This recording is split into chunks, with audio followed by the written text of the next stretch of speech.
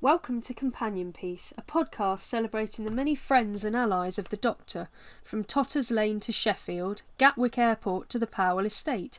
We'll be taking a deep dive into each and every companion, exploring their life, their time in the TARDIS, and for some, their adventures without the Doctor. Today, we'll be going back to where a lot of people were introduced to Who, and the companion who was the first for a lot of people, Rose Tyler, covering her travels from 2005 London to New Earth and beyond. I'm just going to start this with the assumption that a lot of people who are listening to this will already know an awful lot about Rose. So, we are going to be reintroducing you to somebody you're very, very familiar with, but on the off chance that we have people listening who have not seen many of her episodes or have started watching Who with the 11th Doctor or with Jodie, it might be a nice introduction to the early end of New Who. So, I think for a lot of us, me and you especially, I don't know when you started watching, but I think, like, did you watch Classic before you watched New? I did. Yeah, I think I did, because, mainly Troughton actually, but yeah, I did, but then I do remember when Doctor Who came back and what a big thing it was, and I watched it then up until probably about Tennant's 4th series or something. I remember it being big. Yeah, it was. Yeah, but then for me and you, Rose would have been the first proper companion that we were introduced to, because I think I'd watched 2 really short clips of The Awakening and an episode of Revelation of the Daleks. So for me, it was properly my introduction to Who. And at least I think if we try and do it chronologically, it'll work better. So, with the first introduction of Rose, I associate that with a lot of nostalgia. The lockdown Who watch along of Rose that was last year now, goodness me, that was a long time ago now. I did that one, and it surprised me how much I didn't remember. But the characterisation is still the same, and it's still, as much it is of its time, because there's a lot of the stuff that they did, or not a lot, a fair bit, you wouldn't necessarily do the same way now. But I think looking back, it's still got a lot of appeal to it. So yeah, do you remember sitting down to watch it? I remember Rose very well. I can honestly still remember watching that like it was like yesterday, which is a little bit scary. Let's be honest, because it's like, oh my god, it was only 16 years ago, wasn't it? Jesus. Only. God. I've got a picture somewhere when I was 7 when it came out of me, because I watched. They used to do. I think I may have talked about this in our pilot. BBC used to do omnibus editions of Classic Who on like a Saturday morning at stupid o'clock in the morning. Or was it the weekday? I don't know. I was very, very young. And I'd go downstairs and watch them when I shouldn't be. And I watched clips and like, I was like, oh, what's it? I want to watch it. So my dad got me like a video of one of them. So I was a little bit of a fan. And then it came back and there's a picture of me watching Rose. And I was like so intently watching the telly, like mouth open, a little 7-year-old. Like, it's the thing, because it gripped me so much. And we're not trying to review series 1 here, we're trying to talk about Rose, but I think the two are so interlinked. I think the three big people, and there's plenty of others who made it what it was, but you've got Chris Eccleston, you've got Russell T Davies, and then you've got Billie Piper. And I think if you took away any one of those, it would not work the way it worked. Oh yeah, I mean it definitely worked. I mean, obviously it would not have worked without the writing, it would not have worked without Chris's performance as the Doctor, but I think if you had a more classic style companion, a bit of inside baseball here, this will come out a while before, but we have just recorded another podcast talking about classic companions, so we've got a little bit fresh in my mind. Not to give anything away, but if you went for a more classic approach of what they were like, I don't think it would have quite worked for the modern era. I think having a younger... Because how old was Billie Piper when she started in Who? Because she wasn't the age she was playing, was she? But if she wasn't, it was an awfully close... I'm trying to think how old... Because I'm sure she says how old she is, doesn't she? Isn't she meant to be 19? Is that a thing? Yeah, I think so. That sticks in... Sticks, I can't speak, in my mind, as well as being something like that. But I don't think she was that young. Because what is she now? Is she about late 30s now? She is. Billie. She's 38 now. What, 22? 16. Yeah, 22. Yeah. Yeah, so it wasn't that far off. No. Yeah, so I think having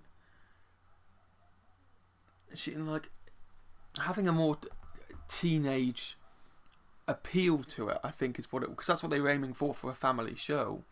And having a younger companion worked quite well. I think if you'd gone for really early classic, where you'd had a couple of adults and a child, it might not have worked. But I think Billie Piper's performance made it what it was, coupled with Russell's writing and Chris's acting. But actually, to actually discuss the character, not the impact she had. So, if anyone hasn't watched any Rose stories, which I'd be surprised if anyone has watched Who and not gone back, but I'm fully aware that we will have, not necessarily listening to this, but there will be plenty of younger fans who have only watched Matt Smith's run or Jodie's run especially. And I think it's worth definitely going back to the beginning. That's where I always say to people to go from. But I've got my list. I'm going to say my list of what I think are probably the ones to watch, and then if I've missed any, do let me know. I've got, obviously, Rose, debating Aliens in London and World War 3, because that gets a bad rap, but it's also a good one for her characterisation. Oh, yeah, I mean, firstly, it's great fun. And secondly, yeah, I mean, definitely. I mean, she gets some great stuff to do in that one. That's the thing. It's like, but it's also, I think, about it. It's kind of a bit about her character as well, and how she learns from some of the stuff she's done, which I won't go into if you haven't seen it. But there's a little bit of tension for various reasons in that, shall we say? Definitely. I've got that. I've got Dalek, which is a quite heavy Rose one. Father's Day, yes. I think, is a really important one yes. for Rose. And then Bad Wolf Part Another Ways. Yes. Because even though the whole of the first series is based around the relationship between her and the Doctor, there are some episodes which more focus on her. So I know we can spoil it. We've said we're going to spoil it, but I'm not going to do too many spoilers in case people haven't seen the bigger events. But starting off where she started as like a teenager who, and like you can see in Rose that she's not like scared. She's not easily frightened of what happens. She's still got like the courage to her and the sass to her of like talking back to the people that she needs to, but she is also fully aware that she's in danger and she acts appropriately. So I think it's quite a good development she has from that to where she ends up, even at the end of series 1, let alone any later series. Yeah. I don't know what to say now. Oh, you're doing this better than me. Well, the thing is, it's just like, because I've currently got someone who is interested in watching Who hasn't seen any of it, and I'm trying to plot out the big plot points for them to get to, which I actually have a list here, and I'll go through and see what I've got for series 1.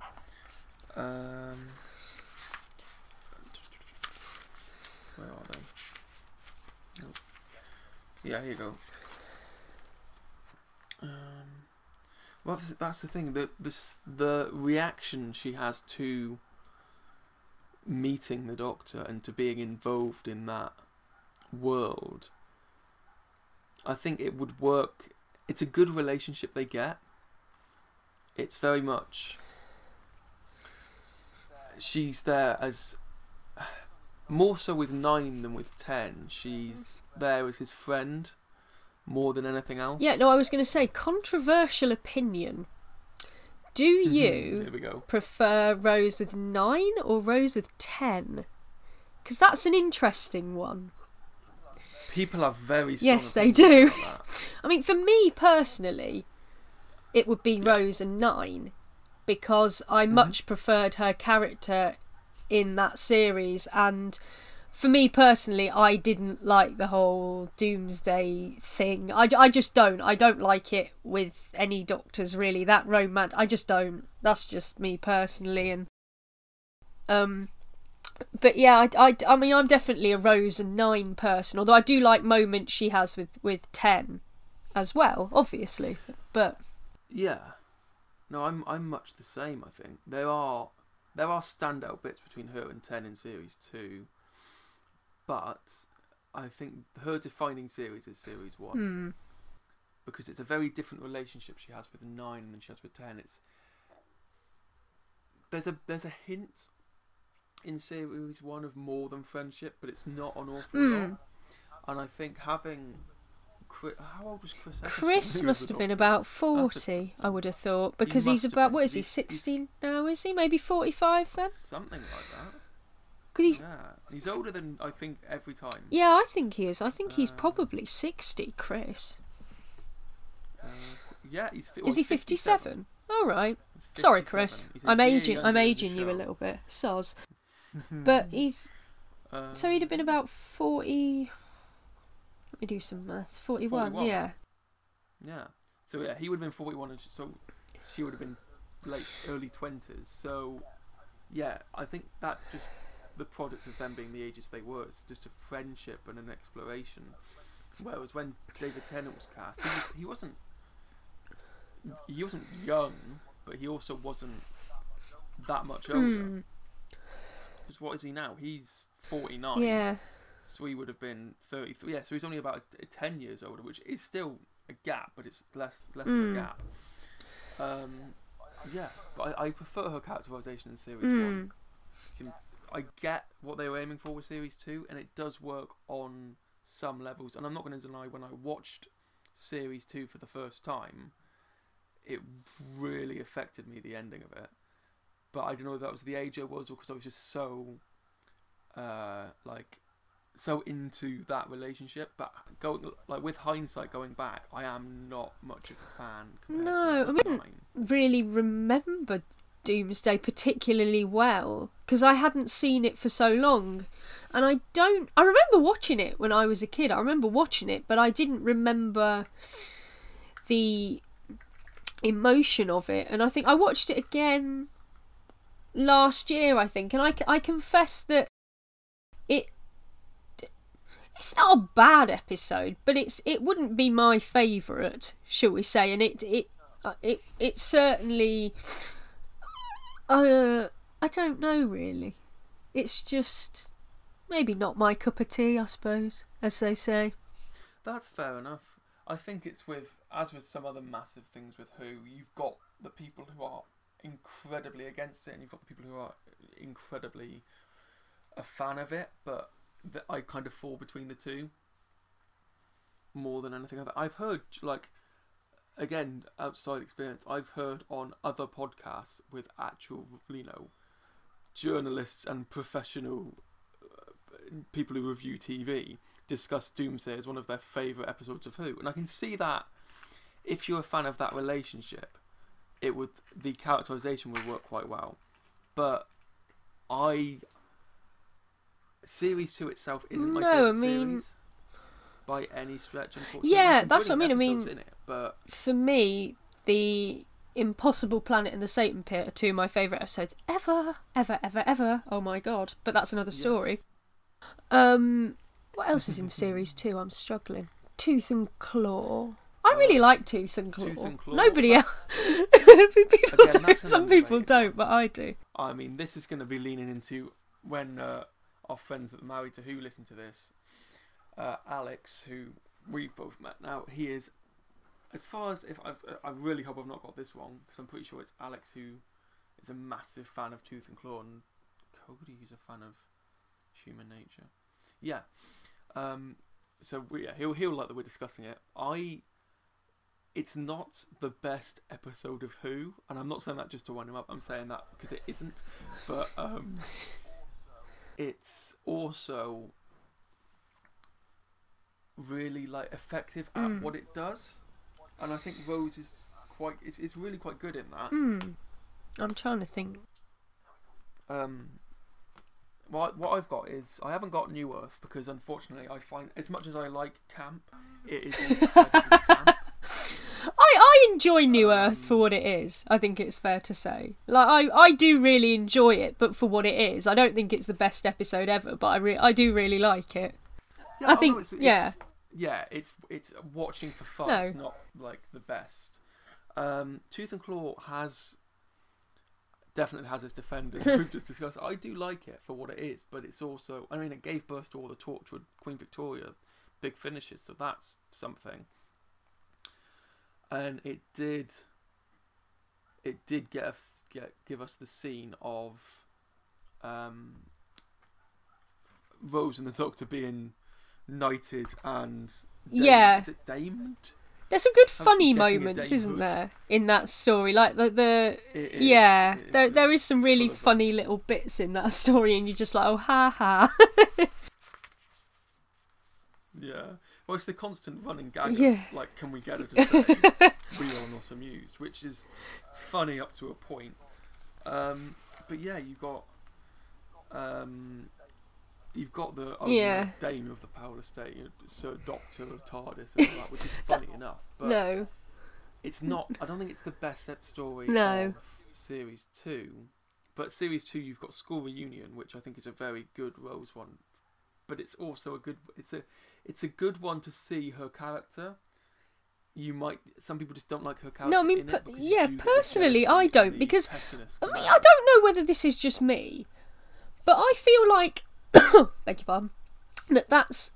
I mean, was she like that in Series 1? Because I don't remember her being like that. But was she? She wasn't, was she? No, the characterization I think changes significantly between 1 and 2. So Yeah. going back to where we were meant to be starting, even with you've got the scene where she like runs away from Mickey, where she leaves Mickey to leave with the Doctor, but that's not played as like jealousy or as pettiness. That's played as wanting the adventure. And in Dalek, it's more she's really sympathetic and she's really she cares even for this creature that she's seen murder an entire base of people. She still has the compassion for that. And Father's Day, you get to see that. I think that is one of the saddest stories. There's plenty of sad Who stories, but Father's Day is pretty devastating. And I think that is down to the acting, especially of Billy Piper and Sean Dingwall, I think. I mean, Chris is great in it, but he's not in it very much, is he? He gets written out quite... Well, it's quite late into the episode, but he's not in it a lot. It's more focused on Rose and her dad. I mean, it's. I was thinking So I think it's you get to see a good side of because her in there. it she's obviously a little bit not selfish, but obviously she wants her father alive when she knows he can't be, and you can completely understand it. And it's and whereas some of the stuff that she does later, that's and you know, sort of like it seems to contradict. when obviously in Aliens of London, I mean, she's clearly upset her mother to a degree, hasn't she? As well, when it's a bit like, I don't know, she can be quite a selfish character sometimes, Rose, I think, and sometimes you can understand it, and sometimes you just want to be like, Rose, come on, love, like you've clearly upset your mum. That's the thing. Well, we've had, going into our tweets a little early, we've had two separate people bring up the selfishness.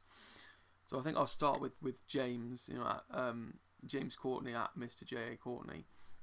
He's put, he'll start with something Russell T Davies said about Rose, that she is selfish, so her best moments are when she is selfless.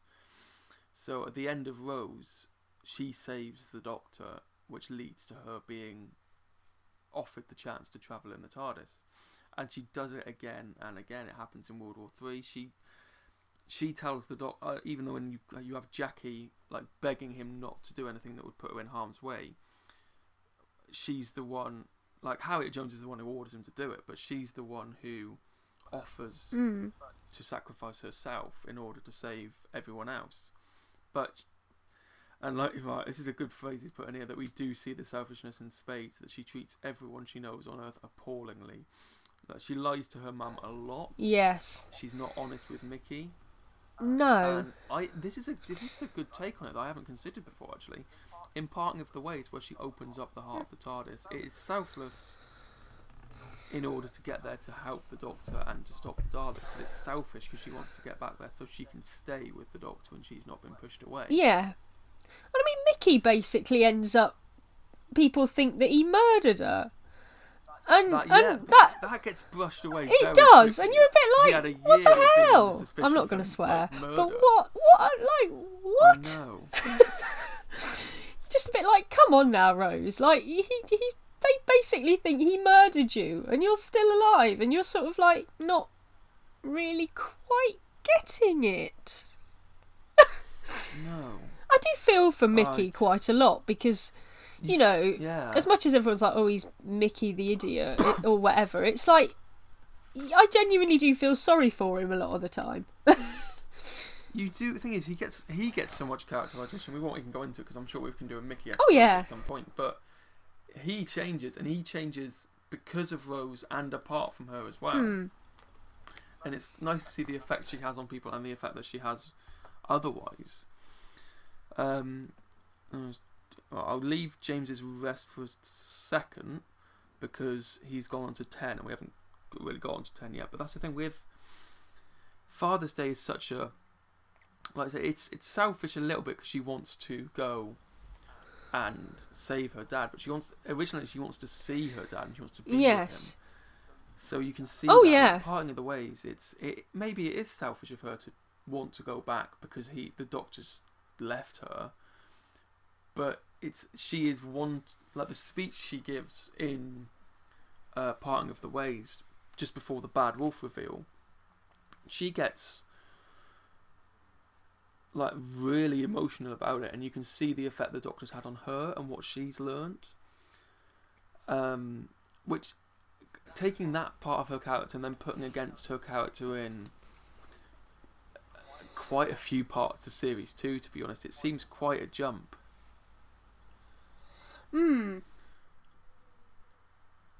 But that's the thing. It's but I do prefer her in Series 1 to in Series 2, which I think a fair few people have that complaint. But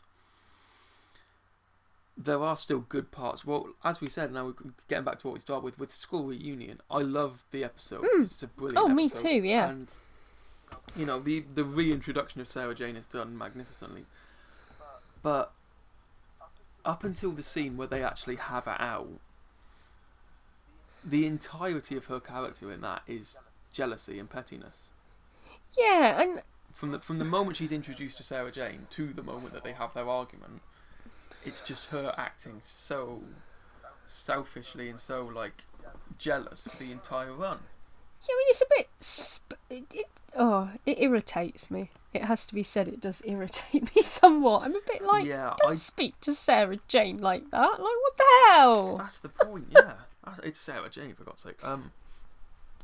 I mean, I like the argument because it's Sarah Jane actually going, no, I'm not standing for this. I will back myself up, and then them realising that they're not so different. But the amount of jibes she gets in at Sarah Jane in the first few minutes, like, I don't know about that, was it like the second 10 minutes or so? Yeah. I think the entirety of that is just her insulting Sarah Jane. And I can see what they were aiming for, of like, they have Mickey say the line of like the Mrs. and the X. But we've had companions meet before. Not very often, but it's happened. You've had like Turlough and the Brigadier, and you've had everyone in any of the multi-Doctor stories. And it's never really, and especially with like Martha and Donna in Series 4. Yeah, but you know, also from a man, well, not a man, a Time Lord who's however old he is, some stupid amount of years old. Why would you assume you'd been the only person in his life anyway? I mean, I can see where they've gone from with the Ninth Doctor not wanting to talk about his past because of what happened in the war. And that's fair enough. But you would have thought at least you would consider going, well, he's told me he's over 900 years old. I can't be the first person he's ever met. Yeah, exactly, really. Well, can anyone tell that scene annoys me yet? I get annoyed at this. I get annoyed at the scenes of her being really petty. But then, once they've had the thing is, speaking about selfishness, it goes from that scene to them arguing and then realising they're not so different because of Sarah Jane being the adult in the situation. They work it out, and by the end, Mickey invites himself onto the TARDIS, and Rose's reaction to that is really petty again. Yeah. Of, right then. And it's like, I really liked the characterisation in Series 1. It seems to change quite drastically for me, but I'm going to see if any one of our Twitter friends has got any different opinions. I mean, one thing I was just thinking of is, because I honestly can't remember, although I love the episode. I mean, how did she feel, for example, towards Rinette, although she never met Rinette, but she obviously did. I mean, did she know? I was thinking about that. I'm not sure. I honestly can't remember. She particularly finds out too much about it. No, because I can't remember if the Doctor says, and I can't remember, even though I love the episode, exactly what is said, other than you can't keep the horse. Yeah, that's a bit everyone remembers. But that's the thing. I'm gonna check and see if. But I'm not overly certain that they ever actually find out, because there's a scene. I'm pretty sure there's a scene where they either talk or they I'm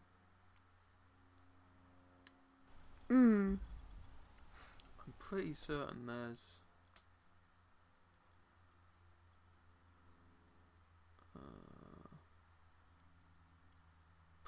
there is a scene where they either talk or they talk about each other, but I'm not sure. Okay. Well, I'm sure someone will tell us if we're wrong. But yeah, and then the episodes after School Reunion aren't overly focused on her as a character. They're just like Who episodes. Because what you've got Girl in the Fireplace, but that's more of the Doctor's story. Oh yeah, I mean, I love it for that reason, I think. Yeah, and then Rise of the Cybermen Age of Steel, which for all of it is basically Mickey's story. Yeah, there is a bit in that though where, because Pete's still alive, isn't he? Pete Tyler's still alive. That's his name, isn't it? Am I? Yeah, it is. Good. Just checking. Otherwise, I'll be talking about people and everyone will be going, who? What? I'm sure there's a scene where she talks about him like it's her father, and the Doctor keeps saying, no, it's not your father. And she... Yeah. And I remember that being quite interesting. But yeah, definitely there is a lot of Mickey in that story. Yeah, I think it's Mickey's journey. You get Rose and the alternate Jackie and the alternate Pete, but it's more Mickey's story by the end, at least. Because then what have you got after that? Is that when you have Idiot's Lantern? Yes. I think so, which is Rose essentially being written out for half the episode. You get this scene of her confronting the dad, who's just a complete arse. But other than that, I think it's quite early on that she gets kidnapped or has her face stolen, so it's just the Doctor. I mean, a lot of people find her behaviour in that controversial, don't they? The end of that, the Idiot's Lantern. Yeah. But that's the thing. Thinking about it, yes, it is. But from her perspective, I think it's because her dad's not been there. Yeah, you can see what they're going for, and but it comes across as what it's probably not supposed to. But I think for Rose it's because her father wasn't there, because he was dead, and I think she's saying that's your dad. But then, to a lot of people, and myself included, it seems a bit tasteless. It is. You can see the message that they're going for about like she was without her dad. Yeah, she wants to not to go through the same thing. But her dad, for all of his faults, wasn't abusive. No, and it's probably her just not thinking, isn't it? And it being quite impulsive. Yeah. I think that is something about her. I think she is quite an impulsive character. You get a lot of her decisions are made. Oh, I need to do this. I need to do this for the dogs. I need to do this for me. It's not necessarily selfishness. It is just impulse. And that's the thing. But then you've got Impossible Planet and Satan Pit, which is, I think, is a two-part of that. It's one of my. I watch it all the time. I'm a bit addicted, mind you. I was when it came out as well. Hasn't changed. I think it does creep you. So yeah, that two-parter I think is really. It's a good story in itself. It's really atmospheric. It's really creepy, but it's a good one if you're a fan of their relationship. It is a good one for the relationship. I also think it has a good sort of thing of the Doctor and Rose going off on their own and doing things and sort of stepping out of their comfort zones and things, because it's a two-parter. It allows for that. Expand on things a lot more. So I think there's, you get the scene of them talking about getting a house and a mortgage, and which is quite a cute idea. I think and so. And you get a lot of that in the Doctor's speech of like not believing in anything but believing in her. And Rose taking, I think the scene at the end where she takes the initiative to shoot out the windscreen of whatever it is they're piloting, which it's a rocket or an escape pod or something, which makes no sense scientifically, because if you shot out the windscreen of that, you would be then sucked into space. But is it a rocket? Let's just assume it works. I think it's a rocket. I think we're better off doing that. But that's the thing. It's that's a good two-parter for their relationship more than anything. I think, because what's the one that follows? What follows that? Oh, then you've got the two that are really. You've got Love and Monsters and then Fear Her. I like Love and Monsters. Thing is, that's the thing. I can see what they're going for as well. Fear Her, on the other hand, it's very much Rose's story, because the Doctor gets written out quite early on. I love Love and Monsters. It's funny, but at the same time, not a lot happens. It's not a particularly memorable story. Yeah.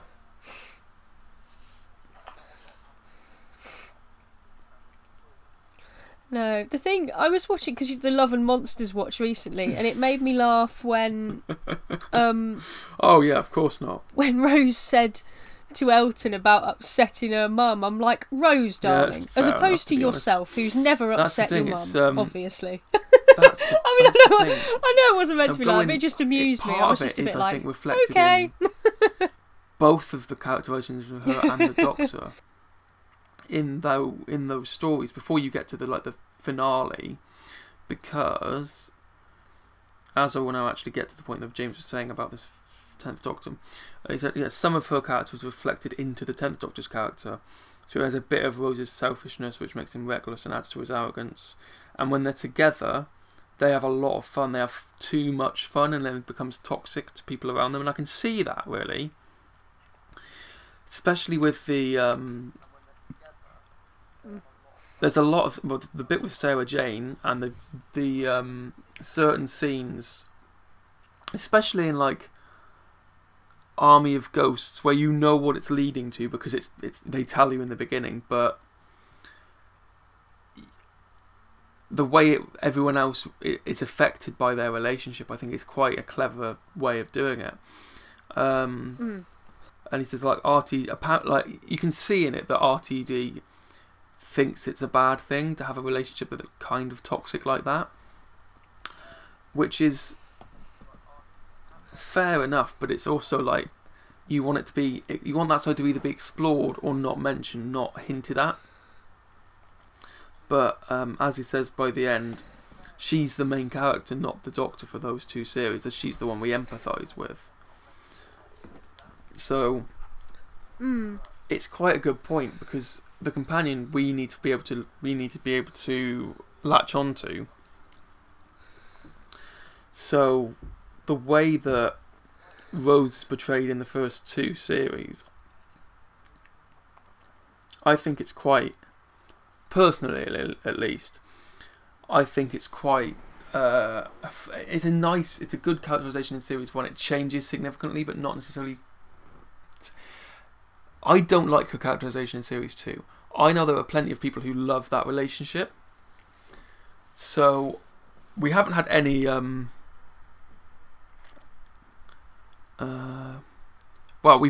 friend Passion Fruit Scented Jar Candle at B_bird_moth says that for a long time she was the companion in their eyes.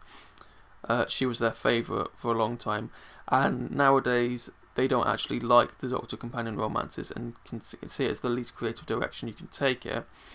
She is a brilliant character, and the characters around her made the show. So Jackie and Mickey and Pete, so they're some of the best parts of her run, and Billie Piper was a brilliant choice. She's smart but relatable, and a great actor, which I can see because I'm not sure. I think Eleven and Clara had a little bit of that romantic side. Some people are going to be saying 13 and Yaz. And then you had Martha and like the unrequited love aspect of series 3, but it's not.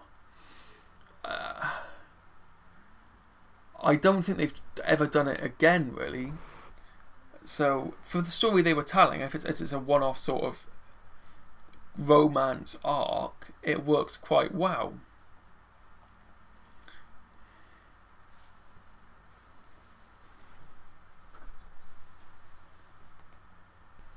No, I think it worked for what they were going for. I just wouldn't want them to do that. But if they try it again, not only is it going to be a bit like, oh, it's a repeat of what we've already had. Personally, it is also a bit. Yes. I don't see the Doctor as necessarily a romantic like hero. They're very much more, especially in classic, is the stepping back and just falling into an adventure instead of going out and going, oh, I'm going to do this with this person. So I think that's my opinion anyway. Plenty of people love that relationship. I'm not going to, try and diminish that in their eyes, but it's not necessarily for me. But I like their relationship, but I don't necessarily think it should be what Who always does.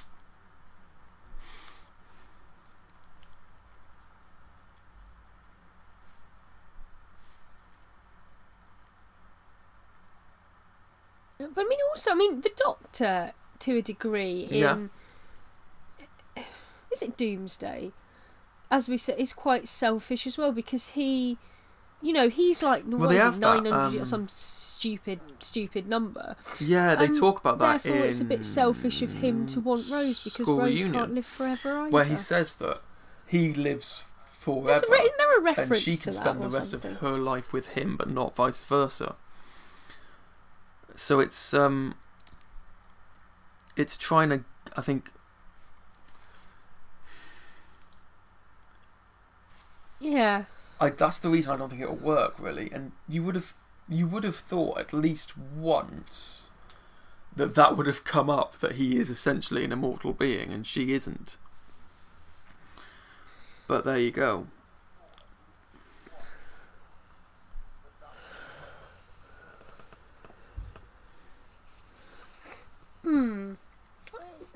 I mean, I can't remember if it did. I don't know, but as I think, as you said earlier on, they've both got Ten and Rose a little bit of a selfish streak to a degree, and I think perhaps Chris didn't have that as much because he was the kind of traumatised Time Lord, the Time Lord who didn't speak about his past, and who, although the Doctor obviously, most of his incarnations are a little bit selfish to a degree, and like in say, the Daleks, where obviously the Doctor just thinks of himself and goes, well, I want to see the city, I'm gonna do what I want in order to get there, and he doesn't think of any of the others, and they end up with radiation poisoning. Nice one, Doctor. Well done. But anyway, the point being, a lot of them do have a little selfish streak here and there. But I think when you've got Ten and Rose, like you say, there can be some really toxic elements to that. I'm waiting for someone to want to kill me now. Someone's just going to be like, oh my god, killer, death. Just in case there's a bit of a lapse, we've just had a technical difficulty again, but it'll be fine. So what were we just talking about, Lou? Because I've had to fix my microphone. What I was going to read out one of our friends, wasn't I? I was going to read out... Yeah, so at Time North Space Pod, so neither Time nor the Space, they've said that they're maybe not the best companion, which I can see, but as like with most who started watching with Rose, she's the blueprint companion, and there's aspects of her in every companion, the family and the life away from the TARDIS. It's different to classic companions, and wow, okay, there you go. He says he didn't like Rose at all at first, but her journey led him to love her, which is fair enough. He has said something else, but I'm not going to spoil that because that is a spoiler for one of the specials. Yeah, I can see that. If I latched onto it quite quickly, but I think that might be because I was so young and I was like, oh, I really want to love this show. See, I think I was the opposite. I really enjoyed her when I first met her. Yeah. And then as it went on, I found it, particularly with Ten, a little bit more irritating. Yeah, I can see that. I mean, series 2 especially was so different, I think, because obviously each era, each Doctor and each showrunner is different. But it was a very different. It was much more, like I said at the beginning. Rose and Nine are like best friends. They're not the same at all, but they are very similar to Four and Sarah Jane, sort of like exploring and having adventures. Whereas Rose and Ten is very much like they're going on dates around the world, around the universe. So they refer to, I think in New Earth, they refer to the end of the world as their first date, which is not at all the feeling you get during Series 1. That's the thing. It's a very different sort of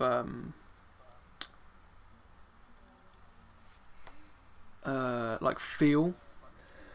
But she does have a journey, like James is saying, and like Neither Time Nor the Space. She goes from being a little bit selfish in Series 1 to being like almost very, very selfless and believing in herself a lot more. And I think the two are linked, of her being more selfish in Series 2, but also you can see that she believes in herself a lot more. Especially in Impossible Planet and Satan Pit, she does a lot of it without the Doctor because of the journey she's been on. Like would let her do that. So it's at least to me, it seems like I like her journey. I just don't like her characterization in certain series. That's the thing. I would agree with that. Yeah. I'm not overly sure what everyone's opinions would be, because she is quite... I think if you started with like Matt Smith and Amy, or with Jodie, Rose has a very different feel to any of them. So it would very much be like having to get used to a new sort of companion. But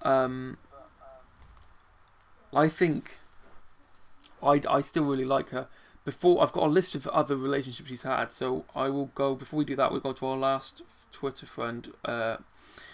So our full-on Twitter buddy, Married to Who, at Married to Who pod on Twitter.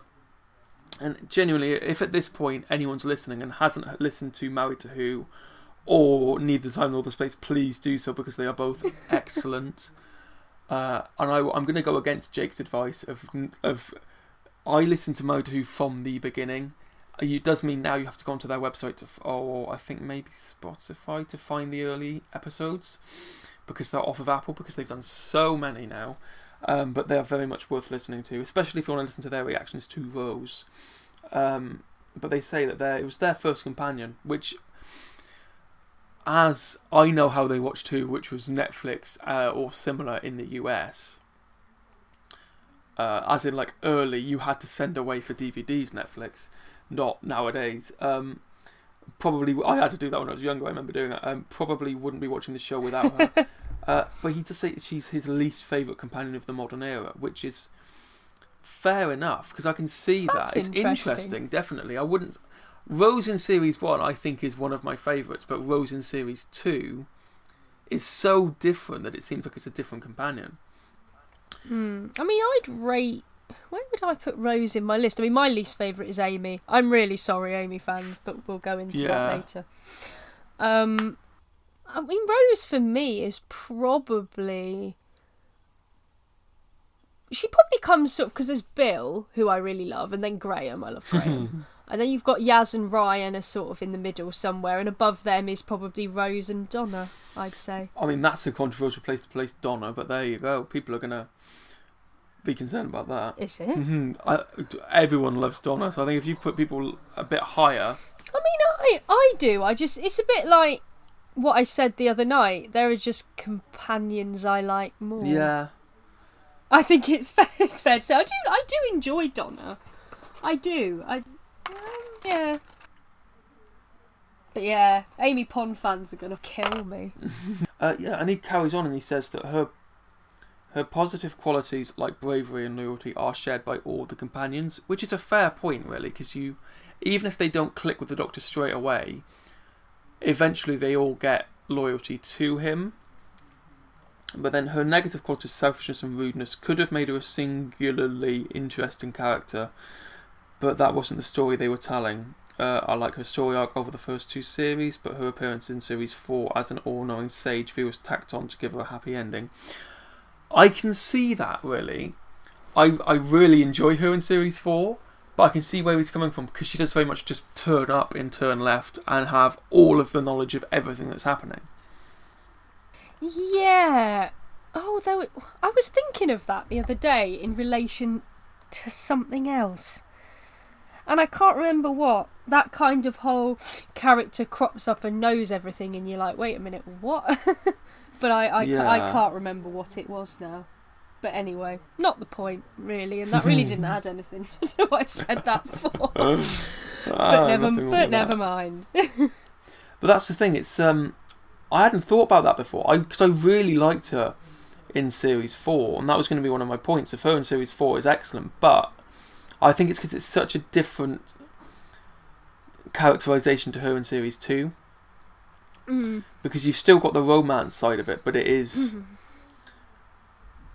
It feels like she's had a lot of development in the 2 years that we didn't see her. I mean, I can imagine she probably would have. Yeah. I mean, I think Big Finish are going to go through that with Dimension Canon. I haven't actually heard Dimension Canon yet, which is why I'm quite excited to do it for our listen. But we will have to see what that's like. And maybe we can do a little redux in our next one if we've listened to that by then. But I do like... I think it's her appearance in Partners in Crime, the cameo right at the end, had such an impact because it was so well hidden. I'm trying to remember that. Which episode was that? So start of Series 4, where like Donna gives her her keys, and like she turns around and it's Billie Piper. I think that's a really effective shot, but it's just because no one had any idea she was coming back. But I think the hype... I remember the hype more than I remember the... necessarily the negative aspects, like Jake says, but... again, I think he says the same thing. He says all that. he says all of that thinking about it intellectually, but the truth is that he loves Rose and was really happy to see her in Series 4, so it didn't really matter what happened due to the brilliance of the Billie Piper's performance, which is flawless, which is fair enough. I think that's the thing. There are positive and negative aspects to her coming back when she did, but it's like you love the character so much, if you do, that you don't mind. And then you've got her appearance in the 50th, which I'm worried about spoiling, but at the same time, I won't go too much into it. But Billie Piper appearing how she does in the 50th, I think that's really quite effective because it's a completely new take on her again, because she isn't playing the character you think she's playing. I won't go into that too deeply though, because otherwise I think it will spoil it if people haven't seen the 50th yet. For almost 10 years after it aired, but even so, nearly 10 years. Nearly 10 years. Good, oh my God Almighty! Jesus, actual Christ. Yeah, well, give it what is it? Give it like 2 years, and we'll be at the 60th. Oh my God!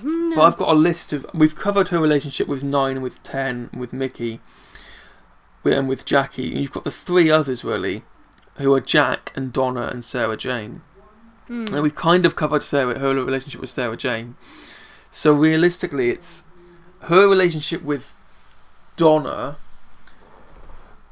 is very much just turn left. But I can see where Jake's coming from with that, because she seems to be the sage in that I know everything that's happening, I'm going to tell you exactly what to do to survive. And I can see where they come from, because she is in that instance, she's coming from a world where it's already happened, but she shouldn't be aware of half of the stuff she talks about. So they have the Titanic crashing into Buckingham Palace. They have the Atmos. They have everything that happens. It's like she shouldn't have known that, because it wouldn't have happened the same way. But you don't really think about that because you're just excited to have her back. But I think with her relationship with Donna is very much like to inspire her and to keep her on the track they need her to be on. Whereas, and that's realistically it, she gets a 1 episode or 1.5 episode relationship with Donna. Her relationship with Jack I really like, but I think that's because I really like Jack as a character. Because they get, what's that, the 2-parter, they have 5, and then nothing until series 4. But Jack's introduction and her reaction to him is, I think that's realistically the only, or one of the few scenes of proper selfishness in series 1, where she just thought, oh, he's really handsome, he's really charming, I'm interested in him even though I've got the Doctor. But you can see that I'm not sure how old John Barrowman was at the time, actually.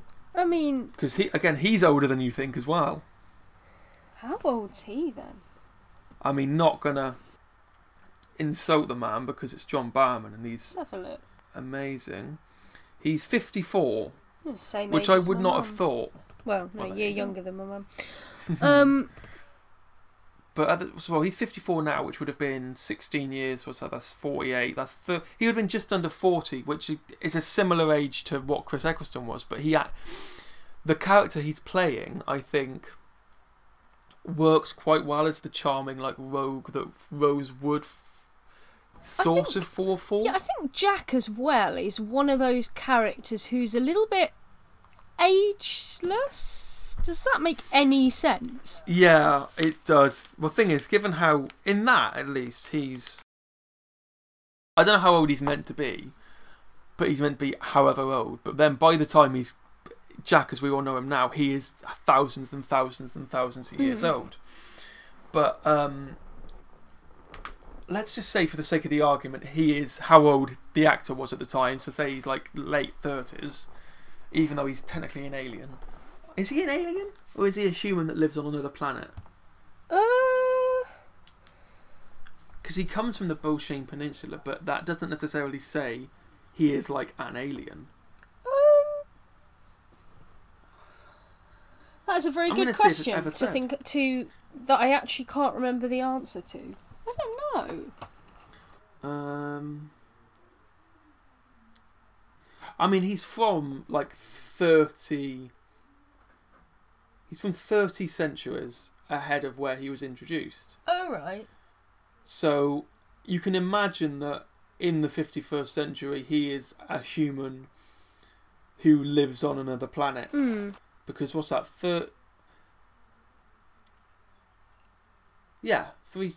That's 3,000 years, isn't it? 30 centuries. That's me being stupid. So you can imagine that he's a human, so that makes sense. But let's say he's like in his 30s. Even then, it's not too far, realistically too far away from Rose's age at the time. But we're not going to get into a Jack. We'll get into a Jack episode at another time. But his journey with Rose in those 5 episodes, Rose very quickly goes from falling a little bit for him in The Empty Child to realising what he's done in Dr. Dances, and then just like being his friend. I think very quickly by Bad Wolf they're just friends. And I like her relationship with Jack because he develops more having known Rose and the Doctor. And then when they meet again in series 4, they're both quite protective of each other. So like him saving her from the Dalek and comforting her when they think the Doctor's dying, and her being so completely distraught when she thinks he's dead after he gets exterminated again. I think is a really nice relationship. That's more of like they develop into more of like a brother and sister sort of. But I think at that point Jack's so much older than when she last saw him that it would be weird otherwise. But I think I like their relationship.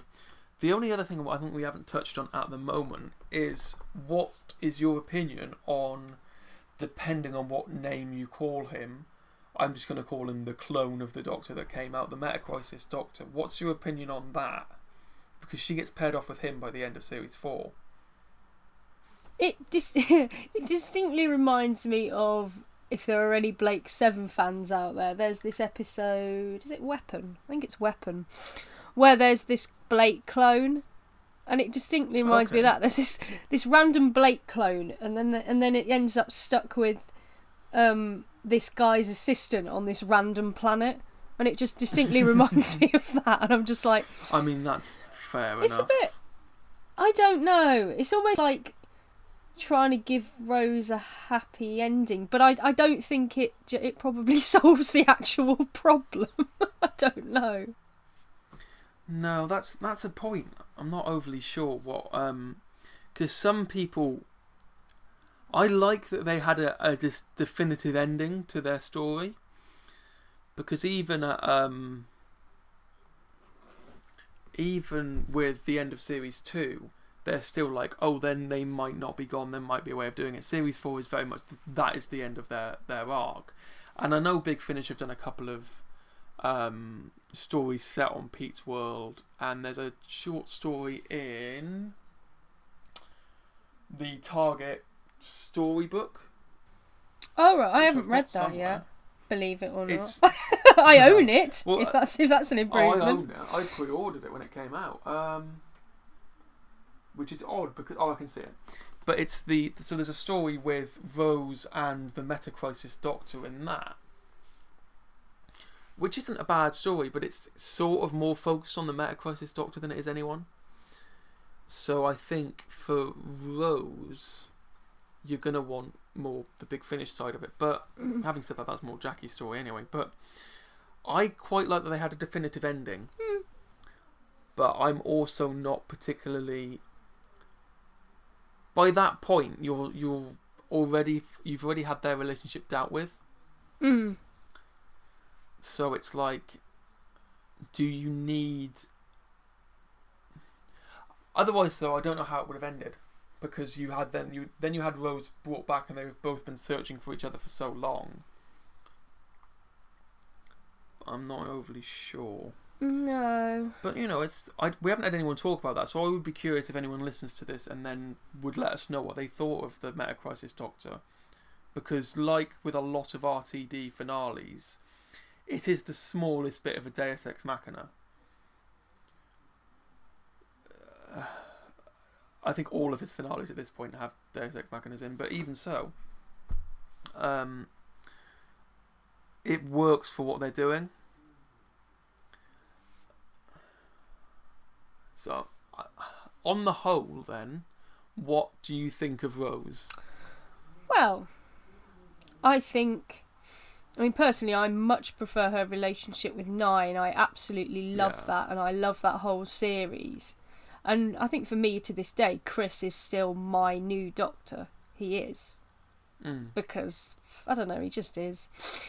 But, I mean, I think there are moments of Rose where she's, like you say, selfish and it's a bit uncalled for. But I also think there are moments where she's kind and she's loving and she's very much for other people and not for herself.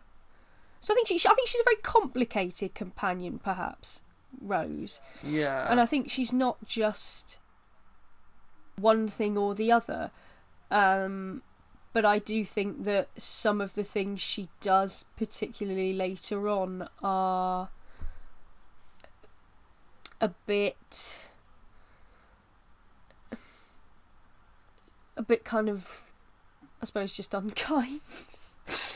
Yeah, she can be quite petty and jealous by the end of her series 2 run, I think. Yeah. And I'm not sure if I like that or not. I don't know. Because obviously the way she behaves to other characters, it's a bit like, but things like, for example, the way she treated her mum some of the time was almost a bit kind of like, I can see, if you get my drift. That's the thing. I'm very similar. It's very much like Series 1 Rose, I think, is one of my favourite Doctor companion relationships, but that is also to do with Chris's performance. So I think we might be getting an extra thought from somebody in a minute on Rose, but we have to find out. We'll just edit out if we don't. The Nine and Rose relationship I really like. I like the 10th Doctor, but I prefer him in the later years. 10 and Rose, because they were going so hard on there, it is a romantic relationship. It's like, do we really need that from a Doctor companion relationship? I'm not overly sure. I mean, the other thing I think is that whole relationship and that whole thing then therefore impacted on Martha's run quite a lot, because then, she got treated like dirt, really. It's sometimes because of his selfness and Rose, and it's just like, what? It's just like, excuse me, what are you doing?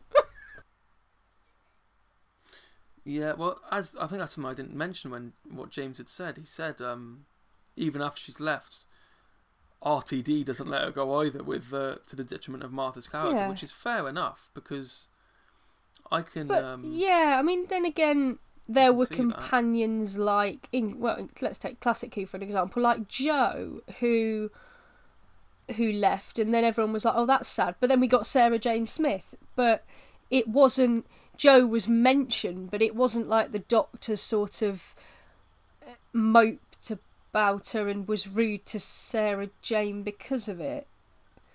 Because they were good companions in their own right, weren't they? Yeah, that could very easily have been the case as well, given how the final scene between 3 and Jo is played. So I think the fact is, though, they needed to have another companion who was just as good, and they did that. And I think Martha perhaps deserved that and didn't get it. to a degree. Yeah, you're not wrong. I think later on in Series 3, she did, but it was very much the focus on...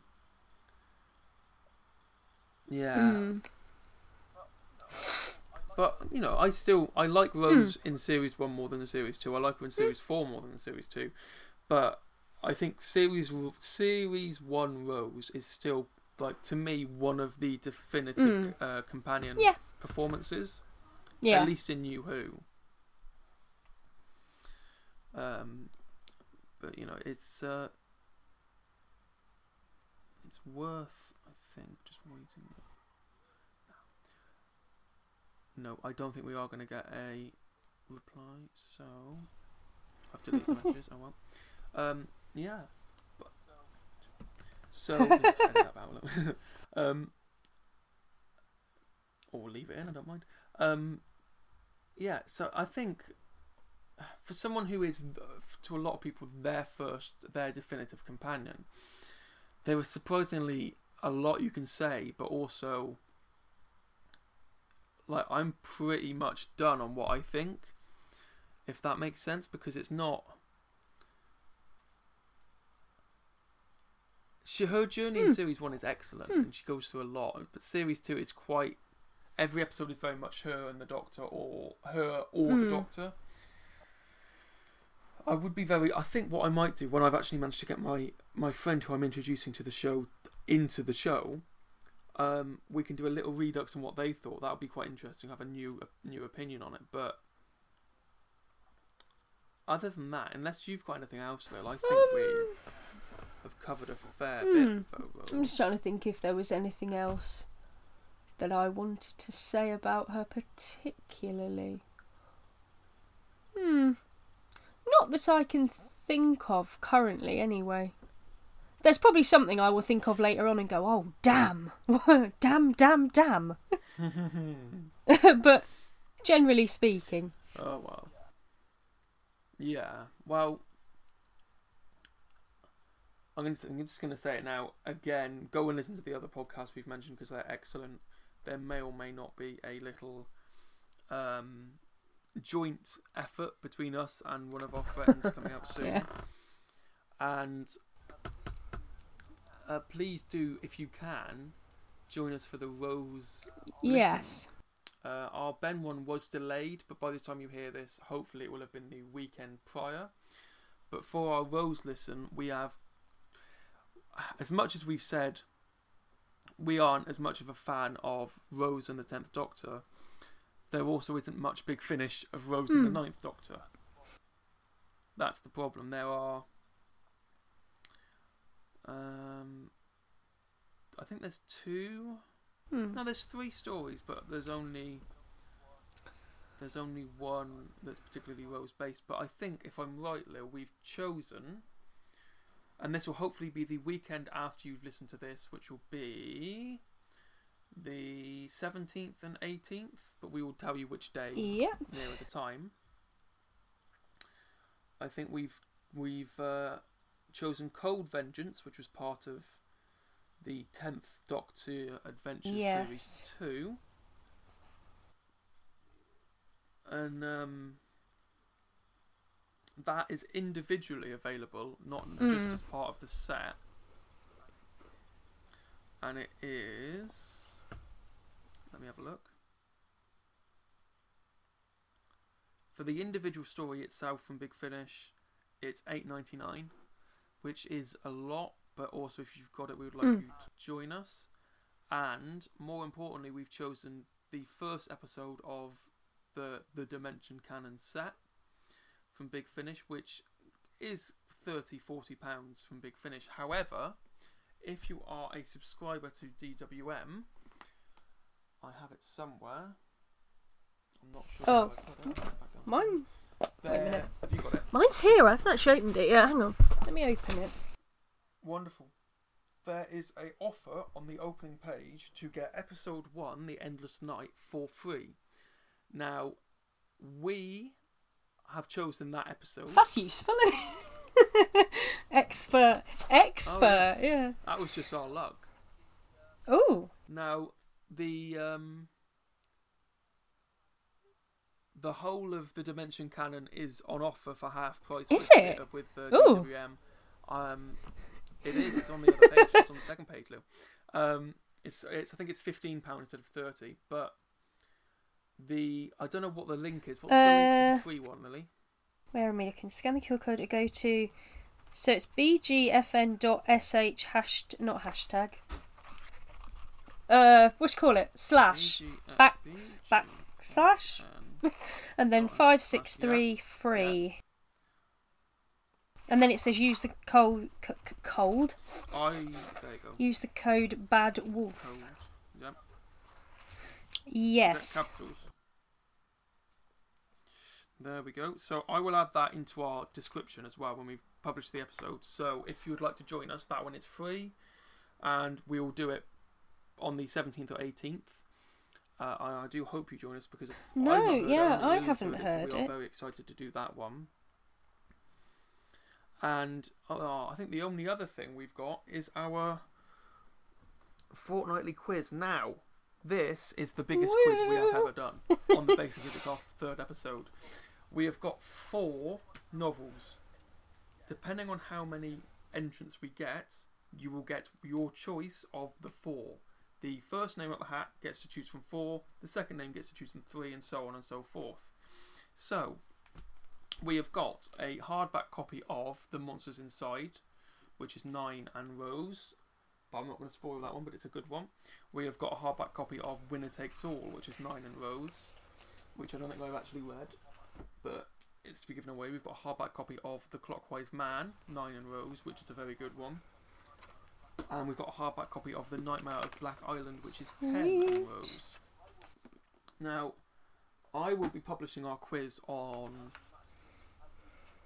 I'm imagining, as you listen to this, tomorrow, so the Wednesday. So please, please, please do get your answers in. I'm not overly sure we've covered 2 of the questions. We've definitely covered 1 of them. What I will say, that if you haven't watched any Rose, or if you do know, one of the questions is based on Bad Wolf, which we didn't really talk too much about, and the other one is based on the end of Rose's journey.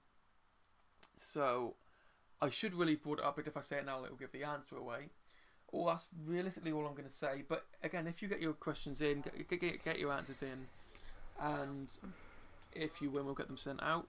If your name's first, we'll show you and you get to choose. And hopefully, whoever is 4th is not too disappointed. But I think that's quite a nice bag of prizes. If we only get a few entrants and we get enough, it'll be whoever enters. But I'm hoping we get a fair few entrants. Other than that, all I've got left to say, realistically, and if there's anything you want to say, Lily, is to announce who we are doing next time. Yay! Now, we've had our first New Who companion. We are going to go back to Classic Who, but we've done 2 60s, so we thinking jump straight into the 70s, and not really any better place to start with the 70s than the first 70s companion. So next time we will be discussing Professor Liz Shaw. Oh yes. And her single season run on Doctor Who. But believe me, there is plenty of Big Finish and oh my god, yes.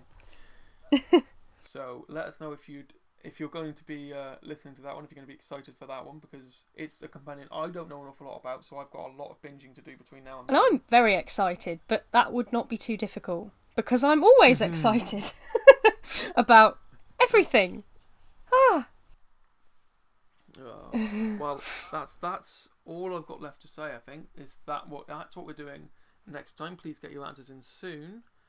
Thank you to our Twitter friends, to Jake and to Neither Time of Space and Jar Candle and James, and I hope James enjoys his book as he was the winner of our last quiz. And we will see you all next time for Liz Shaw. Thank you and bye. Bye everybody.